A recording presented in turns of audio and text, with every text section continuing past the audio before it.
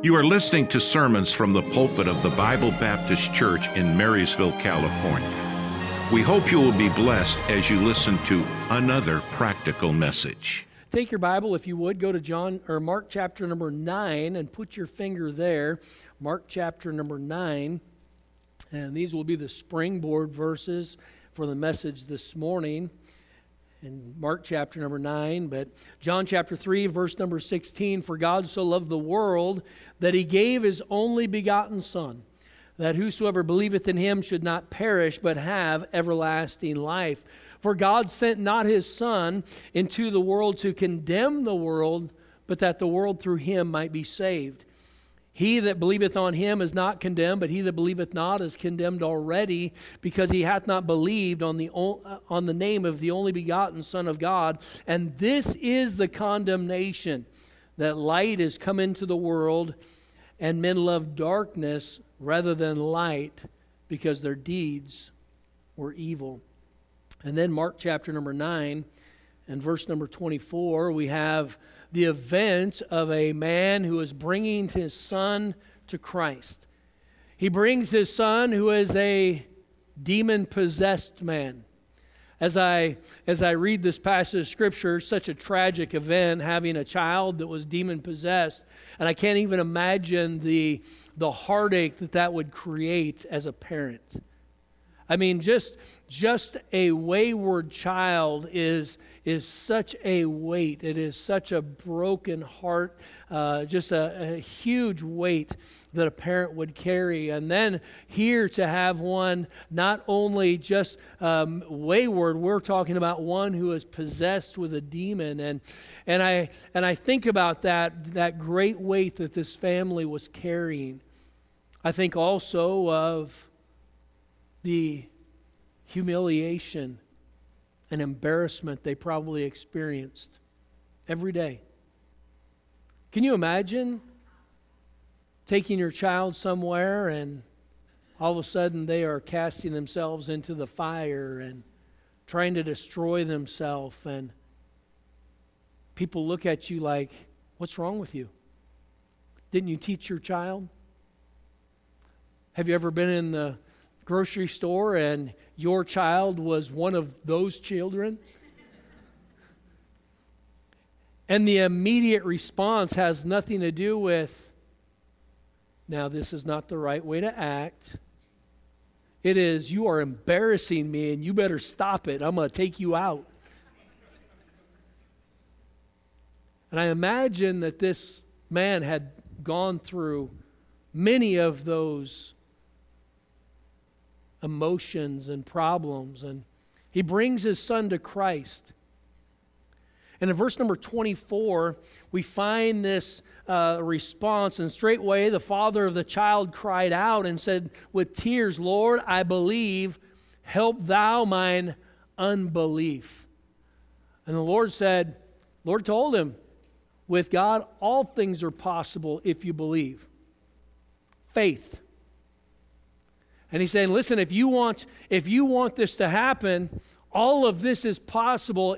It is all based on faith. And the man said, "Lord, I believe, help thou mine unbelief." You know, in the last year and a half, all of our faith has been tried. Hasn't it? I mean, the things that were just normal, common, everyday, how we live, how we act, what we do, our schedule, our plans. In the last year and a half, everything's been thrown in the air. And now when we feel like, okay, we're starting to pick up some of the pieces and putting things back into some resemblance of the new normal, it seems like everything in the world is falling apart even to a greater degree. Not just internationally, but nationally. And then we look around even at our local situation, and everything has changed. Yesterday I went out and we had a good group that went out soul winning yesterday, and we went out door knocking, and the very first door that I knocked on yesterday, the man came to the door. I'm a Satan worshiper. And I talked to him for a few minutes, and it wasn't just that he was trying to throw out some shock factor. I wasn't shocked. And we engaged for a little bit, and when I finished knocking that area and I came back through, he was outside where I had to walk right by him again, and so we had another conversation. And you know, this world is waxing worse and worse. And it's not just everywhere else, it's even where we live. As a chaplain for the Yuba County Sheriff's Department, I get all of the emails of every shift end. I get all of the bolos, and I see all of the events that are taking place just right in our community. And we see that this world is truly falling apart. And with that, we have to sort of back up and say, okay, what am I going to grab onto? It's almost like we're getting our feet kicked out from below us and trying to have some solid ground on which to stand. Many of you are facing pressures from work. Many of you are facing pressures from family. Maybe you're even facing just pressures within your own self. And our faith is coming to a place where we have to keep almost resetting everything. Bringing it back. Okay, what do I believe? And here as I look, I find this man who said, Lord, I believe, help thou my unbelief. You know, our faith isn't as strong as we would hope it to be. The things that I would have never questioned, I find myself questioning. The things that I sort of thought were established, sometimes I have to back up and say, okay,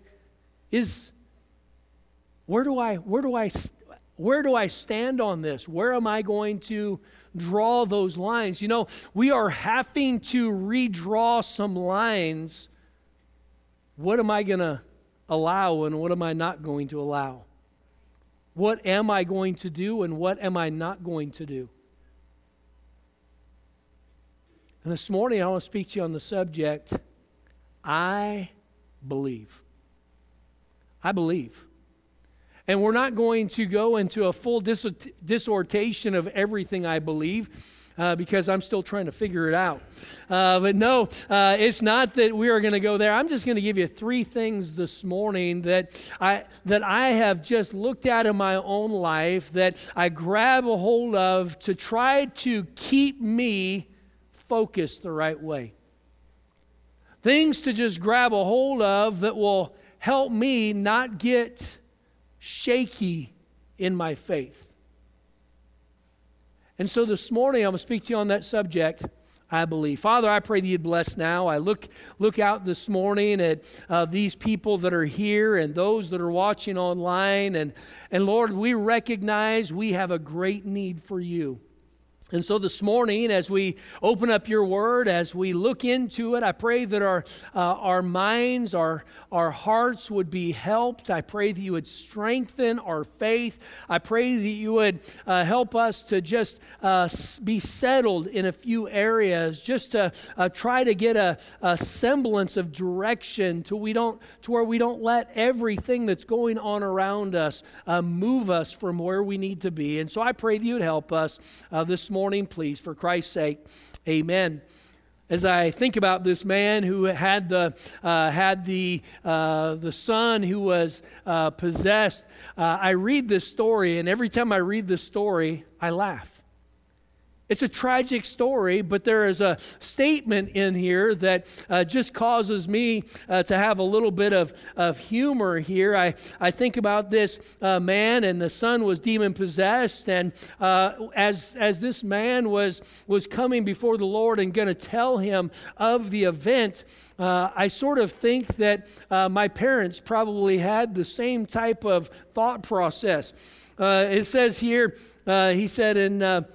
let's see what verse it was. He said, Master, I have brought unto thee my son, which hath a dumb spirit. And every time I read that, I think about my poor parents. They were probably in that exact same place, probably still at the same time. My son, which hath a dumb spirit. But that just makes me laugh. But, my pastor always said, you only believe that which moves you to action. And when we look at here, this man said, I believe, help thou mine unbelief. What he was saying was that there is faith, but my faith is not as solid as I want it to be. My faith is not where I know it needs to be. And here he was recognizing that. He said, the Lord said, if thou canst believe, all things are possible. And his response was, Lord, I believe, help thou mine unbelief. And, if we only believe that which moves us to action, then our belief system is always changing. Because our actions keep changing. And if our actions and our responses to everything in the world keep changing, did my belief system change? And so here, as I look at it, our belief system has been tested in so many ways that we're having to stop and evaluate and examine if we really believe what we say we believe. Because if we really believe what we say we believe, then we will stand true. Isn't that right? If we really believe what we say we believe, then we won't change. We won't allow the pressures of the world to sway us. So, it's not enough to believe what my pastor taught me. It's not enough to believe what my predecessors taught me. It's not enough to believe what my professors taught me. And to be honest, it's not enough to believe just what my parents taught me. At some point, I have to know what I believe. And my belief system has to be solid so I can respond in the way that the Lord would want me to believe. And so we're just going to look at a couple things this morning. What do I believe? So I believe, number one, I believe in redemption. I believe in redemption. I believe that Jesus Christ, the sinless Son of God, came to this world to die on the cross for the lost souls of sinful man. And I believe that he came to seek and to save that which was lost. And I believe in redemption. I believe that the lost who die without Christ are going to spend an eternity without God in a literal place called hell. I believe that. I believe that. I believe that the people that reject Jesus Christ and who do not put their faith in Christ for salvation have no hope of heaven. That's what the Bible tells me. And I believe that. I believe that each and every person needs to have a time when they put their faith in Jesus Christ as their Savior. None of us are going to heaven because we went to Bible Baptist Church. None of us are going to go to heaven because we are a good person. None of us are going to go to heaven because we live a good life or put money Well, maybe. No, put money in the offering plate. No, there is no way that you and I can earn or merit salvation. If we could earn our salvation, then there was no need for Jesus Christ to come to this earth and live that sinless life and die as a propitiation. He died in our place, a substitutionary death on our behalf. The second or last Adam, as the Bible calls him, Jesus Christ, died for us so we could be saved. We could be redeemed. We could be bought back. And I believe in redemption. For God so loved the world that he gave his only begotten Son, that whosoever believeth in him should not perish, but have everlasting life. For God sent not his Son into the world to condemn the world, but that the world through him might be saved. That's why Jesus came, was for people to be saved. The redemptive process. Redemption is the act of being bought back. It is that process. It is the release of people, of property, of possessions from bondage through the payment of a debt. And Jesus Christ was the one that came to this earth to pay my sin debt. He came to this earth to pay your sin debt. He came to this earth to pay the sin debt of the entire world. And then he offers that gift of salvation to whosoever will may come and take of the water of life freely. He gave that gift to everybody, but they have to reach out and accept that gift. They have to come to a place where they receive the Lord as their Savior. You see, in a world that is changing, what has not changed? Redemption has not changed. Redemption has not changed. The need for you and me to be saved. If you're not saved this morning, if you don't know Jesus Christ as your personal Savior, now is the accepted time. Behold, today is the day of salvation. Don't put it off another day. Don't put it off another day. Don't let that day pass, because we know not what a day may bring forth. What is your life? It is even a vapor that appeareth for a little time and then vanisheth away. What shall it profit a man if he shall gain the whole world and lose his own soul? And you and I, if you do not have that absolute confidence of your eternal destiny, get it settled today. Get it settled. Get it nailed down. Gone, gone, gone, gone. Yes, my sins are gone. I have that confidence. Why? Because I was redeemed. I know that I've accepted Christ as my personal Savior. For God sent not his Son into the world to condemn the world, but that the world through him might be saved. You see, we were condemned already.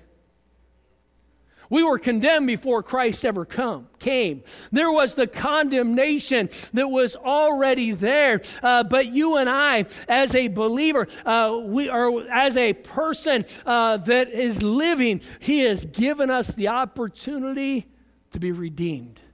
Are you saved this morning?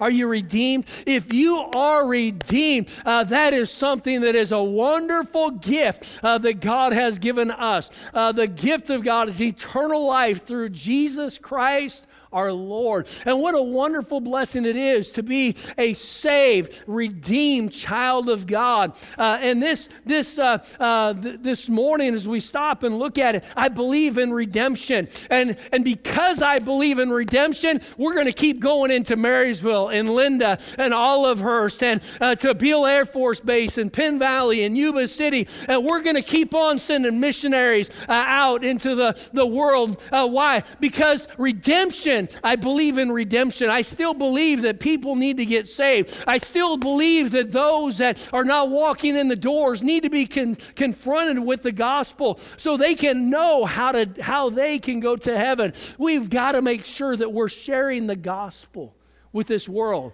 I believe in redemption. I believe that people that put their faith in Christ can be saved. Don't you?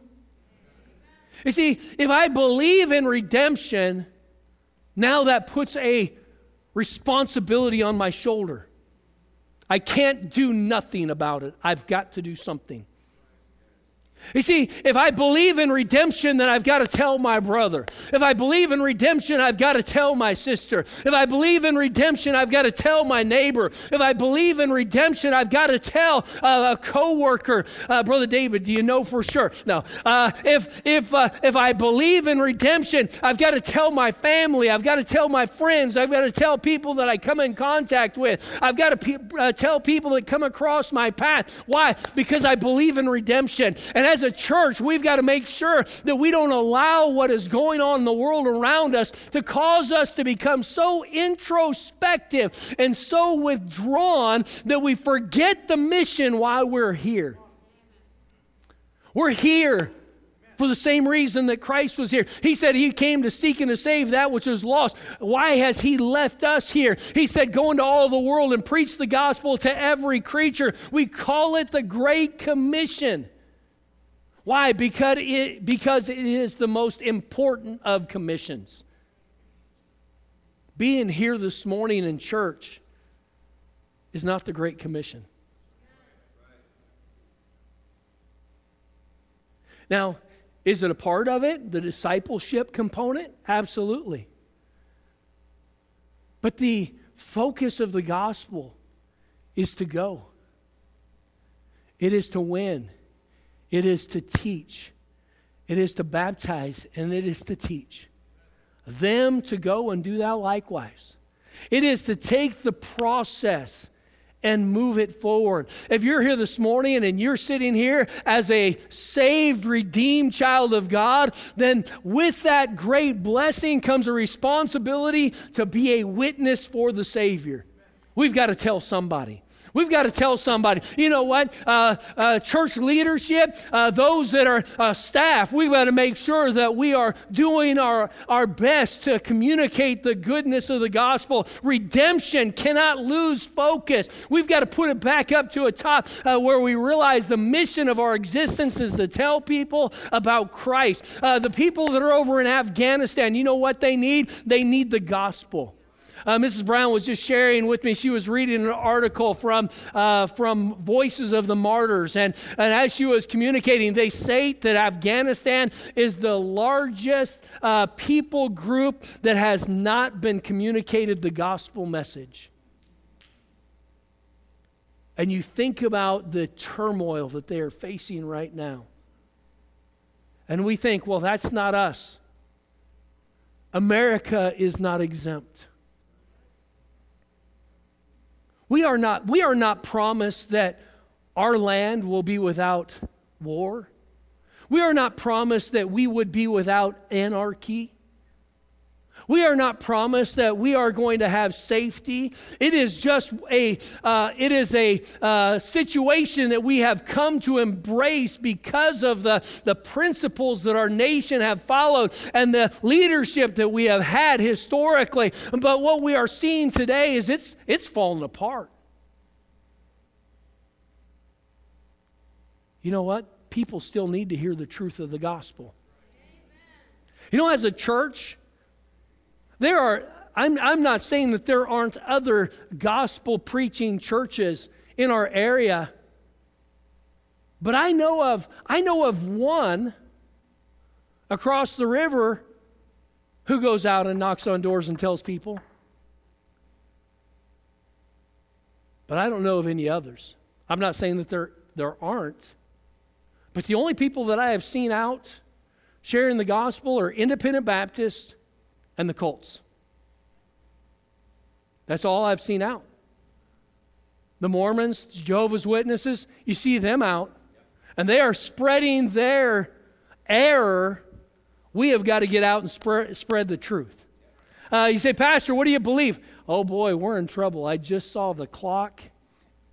Well, I'm not in trouble, you are. No. Let's see. So what do we believe? I believe, number one, I believe in redemption. I believe that the Lord still saves. He that believeth on him is not condemned, but he that believeth not is condemned already, because he hath not believed in the name of the only begotten Son of God. And this is the condemnation, that light is come into the world, and men love darkness rather than light because their deeds are evil. I believe in redemption. Number 2, I believe in restoration. I believe in restoration. You know, there are people that have walked away from truth who need to be restored. I believe in restoration. You know, they say that the Christian army is the only army that kicks its wounded. And how tragic that so often that is the truth. You know, somebody walks away. One of the great principles that I learned out of the prodigal son was dad stayed at home. The father stayed on the porch. The father stayed at home. So when the son decided he wanted to come home, he knew exactly where to go. You know, you and I, as maybe some of our own kids will walk away. Maybe some of our own people will get away from the faith and get entangled again in the yoke of bondage, and they'll get back into a life of sinfulness, and they'll break our heart. But let me tell you something. Don't burn the bridges. I believe in restoration. I believe in giving place so people can come back, giving place where there is that ability. When we look at 1 Corinthians chapter 6 and verse 7 through 11, the Bible says, "Now therefore there is utterly a fault among you because you go to law one with another. Why do you not rather take wrong? Why do you not rather suffer yourselves to be defrauded? Nay, you do wrong and defraud, and that your brethren. Know ye not that the unrighteous shall not inherit the kingdom of God? Be not deceived, neither fornicators, nor adulterers, idolaters, nor adulterers, nor effeminate, nor abusers of themselves with mankind, nor thieves, nor covetous, nor drunkards, nor revilers, nor extortioners shall inherit the kingdom of God. And such were some of you.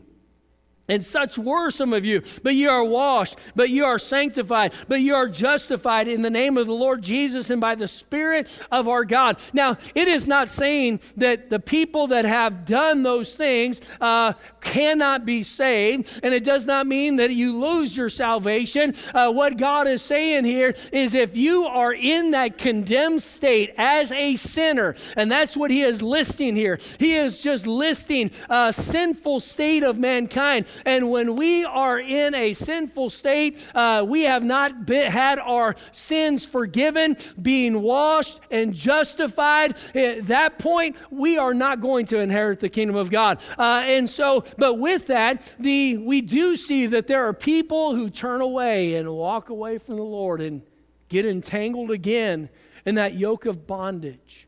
And what do we find? We find the destruction that comes. And I believe in restoration. I believe that relationships can be restored. Aren't you glad that God doesn't kick us to the curb? You know, maybe nobody else but the Lord knows our shortcomings and our failures. But He knows them all. And when we come to know somebody else's, let's not cut him off. I believe in restoration. If I didn't believe in restoration, I would not waste another moment in prayer for the wandering. If I didn't believe it was possible, why pray for those that have gone astray? If I didn't believe in restoration, I wouldn't preach to the wayward. Now, we know the wayward are those that aren't here this morning, right?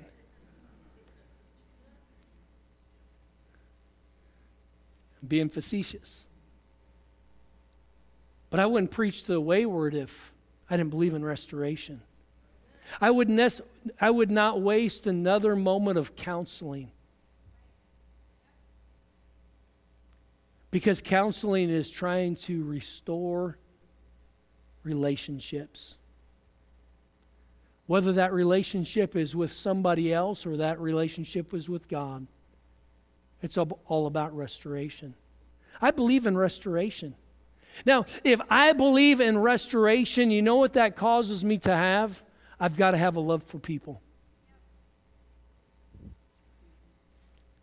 You know, the Lord said, thou shalt love the Lord thy God with all thy heart, with all thy soul, with all thy mind, with all thy strength. This is the first and great commandment. And the second is like unto it, thou shalt love thy neighbor as thyself.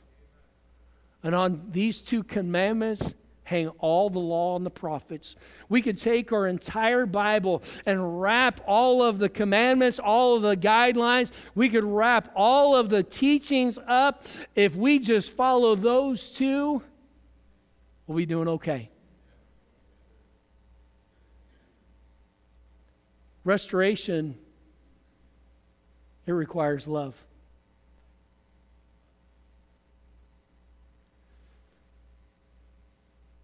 But injury hurts.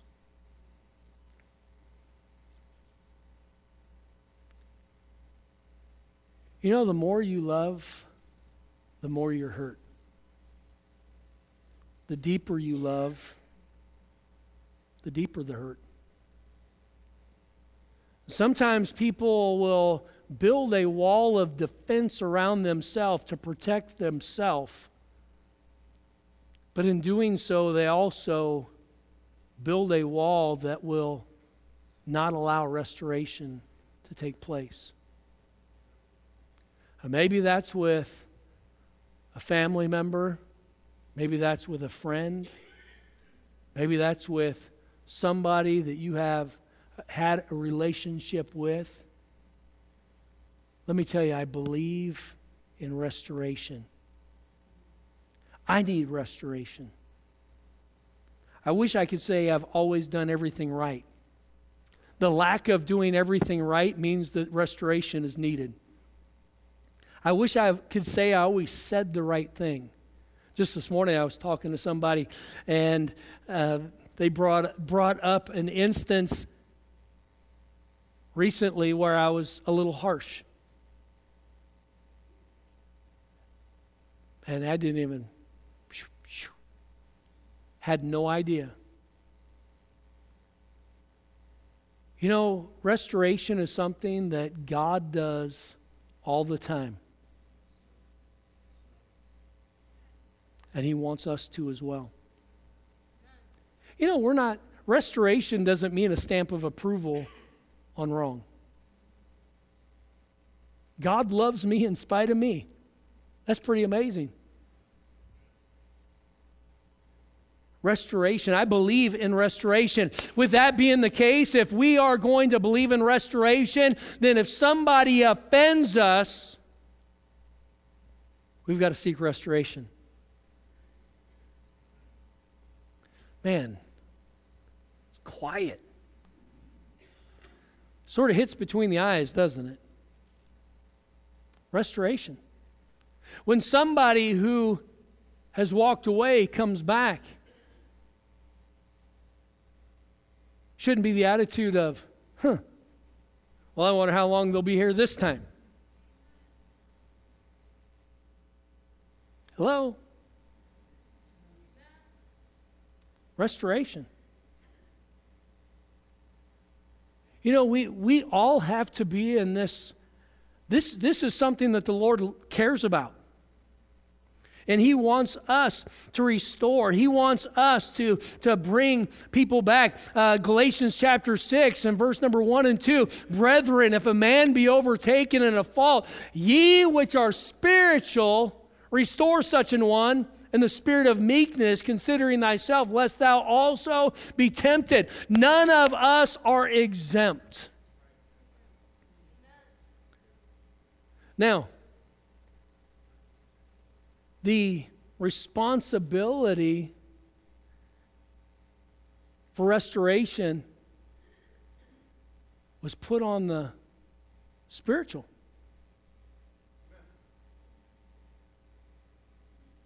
Well, I'm going to let them do it. Well, I'll forgive them if they say they're sorry. So where does that place it? It puts it back. It's just revealing our position. We okay? The reality is, we're not all spiritual all the time, are we? Isn't it amazing how things can change? And maybe even with different people, we can be in different spots. He said, bear ye one another's burdens and so fulfill the law of Christ. If somebody walks away from the Lord, we want to be embracing so they have that ability to come back and that restoration, the wayward and the wandering and those who get caught up in the wicked wiles of the devil. We need to still be here to where that restoration process can be made. I believe in that broken relationships with God can be restored, that broken relationships with family can be restored. I believe that broken relationships with friends can be restored. Most of my time counseling is all dealing with restoration. I believe in redemption. I believe in restoration. Thirdly, this morning, I believe in recovery. I believe in recovery. 2 Timothy chapter 2, verse 24 to 26. And the servant of the Lord must not strive, but be gentle unto all men, apt to teach, patient in meekness, instructing those that oppose themselves, if God peradventure will give them repentance to the acknowledging of the truth, and that they may recover themselves out of the snare of the devil, who are taken captive by him at his will. Let me tell you something.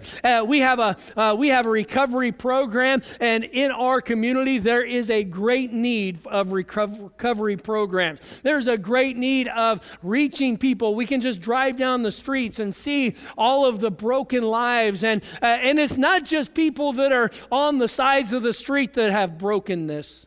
Some of them are sitting right here, but we just don't want anybody to see it. And here, this brokenness, that recovery is so needed. And with that, the recovering themselves out of the snare of the devil. You know, you can only help somebody who wants help.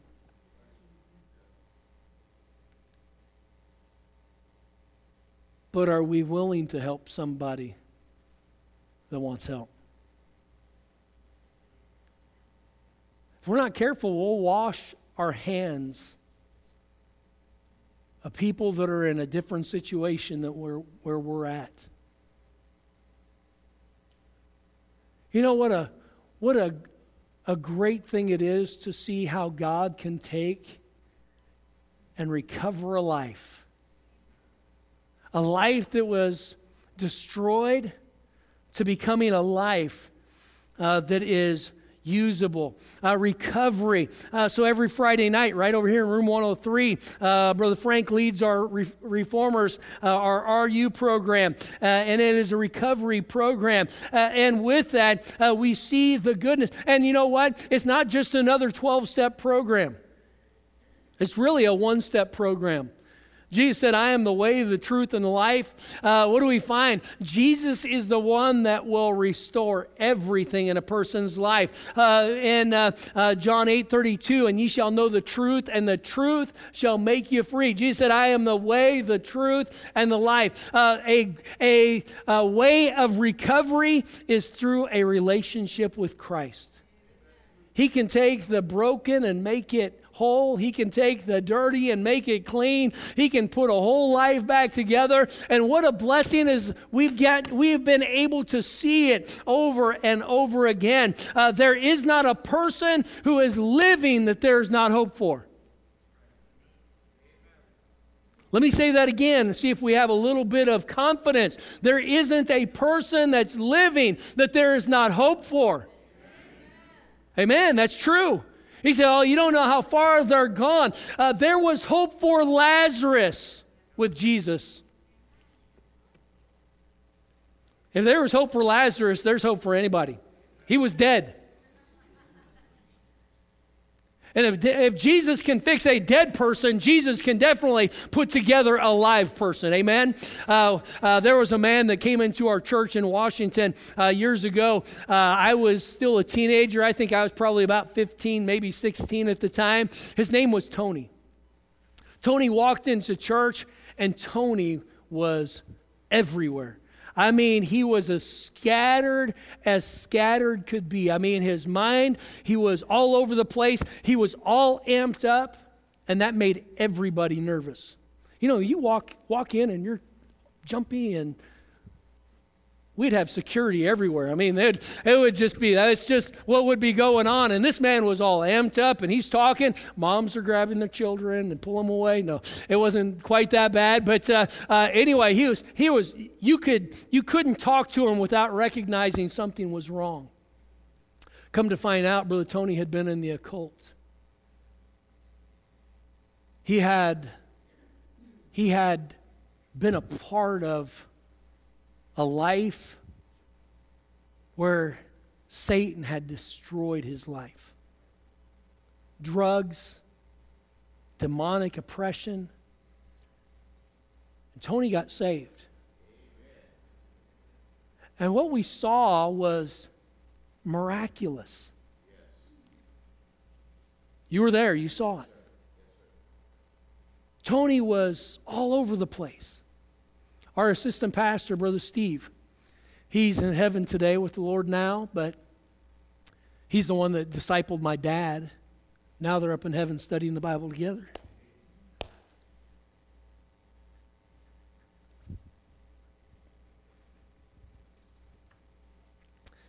Brother Steve poured himself into this man. Got him reading his Bible. Got him listening to preaching, listening to Alexander Scourby. Whew. How many of you know Alexander Scourby? All right. The most monotone reader that could ever have been recorded. But I used to listen to him as well. But Brother Steve got Brother Tony listening to the Bible, got him listening to tapes. He would listen to the Word of God and preaching all day long, every day. And this man who was so scattered, God just gave his mind back. And it was amazing to watch where Brother Tony went from being this guy that was all over the place to singing in the choir, to helping in the Christian school, teaching upper math. Ended up surrendering to preach and went to Bible college.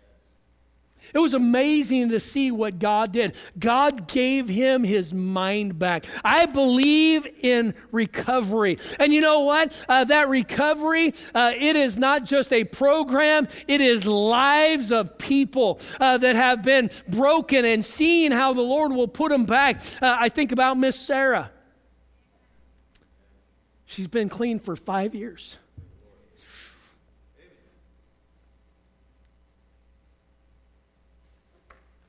What a blessing. I think about how her life was destroyed with drugs.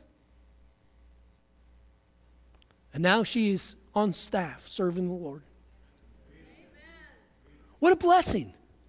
Well, you say, Pastor, what's so big about this? Because these are people's lives, and the Lord Jesus Christ gives life. I am come that they might have life and that they might have it more abundantly. The thief cometh to steal and to kill and to destroy. Jesus said, I am come that they might have life. And let me tell you, the Lord is a God who can recover the lives that have been broken, the ones that the devil has stolen away their innocence, the one who has stolen away their profitability and their usefulness, the lives that have been destroyed with drugs and alcohol, and to be able to see how God can put them back in track and see Miss Sarah's marriage get close again and get to see her with her children and the brokenness that was there, and now she gets to enjoy the blessings of serving the Lord with her whole family. What a blessing. I believe in recovery.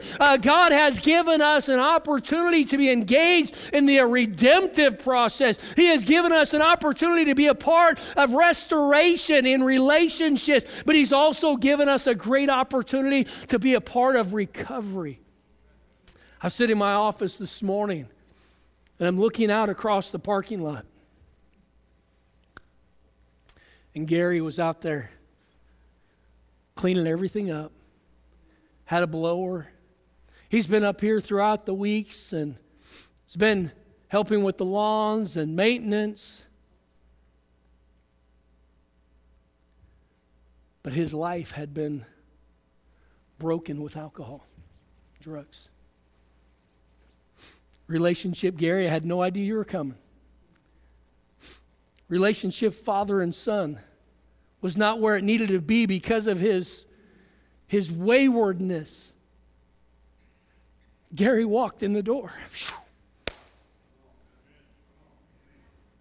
This morning I got to watch a dad and a son hug. I believe in recovery. I believe that no matter how broken somebody's life is, there's hope. You know what? As a church family, you know what we need to have? We need to recognize there is hope. Doris, there's hope. There's hope. No matter what the situation, no matter what the problem, no matter what the person, there's hope. It's just great to see how God can take any of us, no matter how far away we get, and He can put our life right back together. What a blessing. What a joy it is. Now, with that, there is a way that we can be a part, and every one of us need not to be spectators. We need to be active and engaged in the process of getting the gospel out to this world. We need to be engaged in restoring relationships. Problems come up. We need to help be restorers. And then we need to help recover those that have made some bad decisions and lead them to a place where their life can be restored and recovered out of the snares of the devil. And you know, you and I, we have hope. Let's share that hope. Let's share that hope. As a church family, it is not just a percentage of us that should be sharing hope. It ought to be all of us. Corporately, collectively, in unity, realizing we're here for such a time as this. Now, this community needs us. I can't change Afghanistan. I have shed tears over the situation. I have prayed for those people. I've prayed for the families of those 13 that were just lost this week. But I can't change them. And if I'm not careful, I can get angry. And if I'm not careful, I can just get withdrawn. And I can just say nothing matters. Or I can just stop and say, you know what? There are some things that I do believe. And these are areas that I can be engaged in. These are areas that I can do something about. And so all of us need to be a part of the process. Are you saved this morning? Are you saved? Amen. Then let's do something about it. Let's not stand by. Let's not watch. Let's not be a spectator. Let's not just be somebody that's observer of what is going on. We can't be an observer. We've got to be engaged in this battle. There is a spiritual battle going on, and you and I need to be a part of it.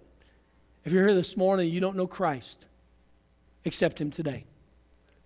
Accept Him today. He will forgive every sin that you've ever committed. He will take that status of condemned and He will give you a new status. It's called justified, redeemed, to where that sin debt is not owed any longer. Father, I pray that You'd help us this morning. You know the needs of each person. Help us, Lord, as we look at the world that You have placed us in. And, Lord, the opportunities that we have, I pray that You would help us to be engaged in the mission of reaching people for the cause of Christ. And so I pray that You'd help us. Heads bowed, eyes closed. You're here this morning. If you know Christ as your personal Savior, what a great testimony. But if you're here this morning and you don't know that if you died today, you'd go to heaven, let me pray for you today. Say, Pastor, I'm unsure. I don't know if I died right now that I'd go to heaven. I'm concerned about it. Pray for me. Just slip your hand up. I won't come to you. I won't embarrass you, but I'll pray for you. Pastor, I'm not sure I'm saved, but I'm concerned about it. Pray for me. All right? No hands are lifted. So I'm going to assume that every person in this auditorium is saved. Maybe here this morning, and one of these places the Lord put His finger on in your life. Whether it's redemption and sharing the good news, whether it's restoration and fixing some relationships, or whether it's recovery and trying to help recover lost souls and lives that have been broken, whatever the Lord put on your heart this morning, let's respond to it. Father, you know the needs of each heart. I pray that you'd speak to our hearts. Give us direction. Help us, Lord, to respond to your will in our lives. For Christ's sake, we pray. Amen. Let's stand together. If the Lord spoke to your heart this morning, the altars are open. You come. You respond. Make a decision. Don't just passively allow it to go through your mind. Let's do something about it. If you're not saved this morning, you come. We'll have someone take the Bible and show you what God has to say about you going to heaven. Maybe you're here this morning, have not followed the Lord in believer's baptism. We have everything ready. You come. You need to join the church or whatever decision. Let's make those decisions today. Thank you for listening. We hope you enjoyed our service. If you would like to hear more, visit our website at bbc4me.org. That's bbc4me.org. May God bless you.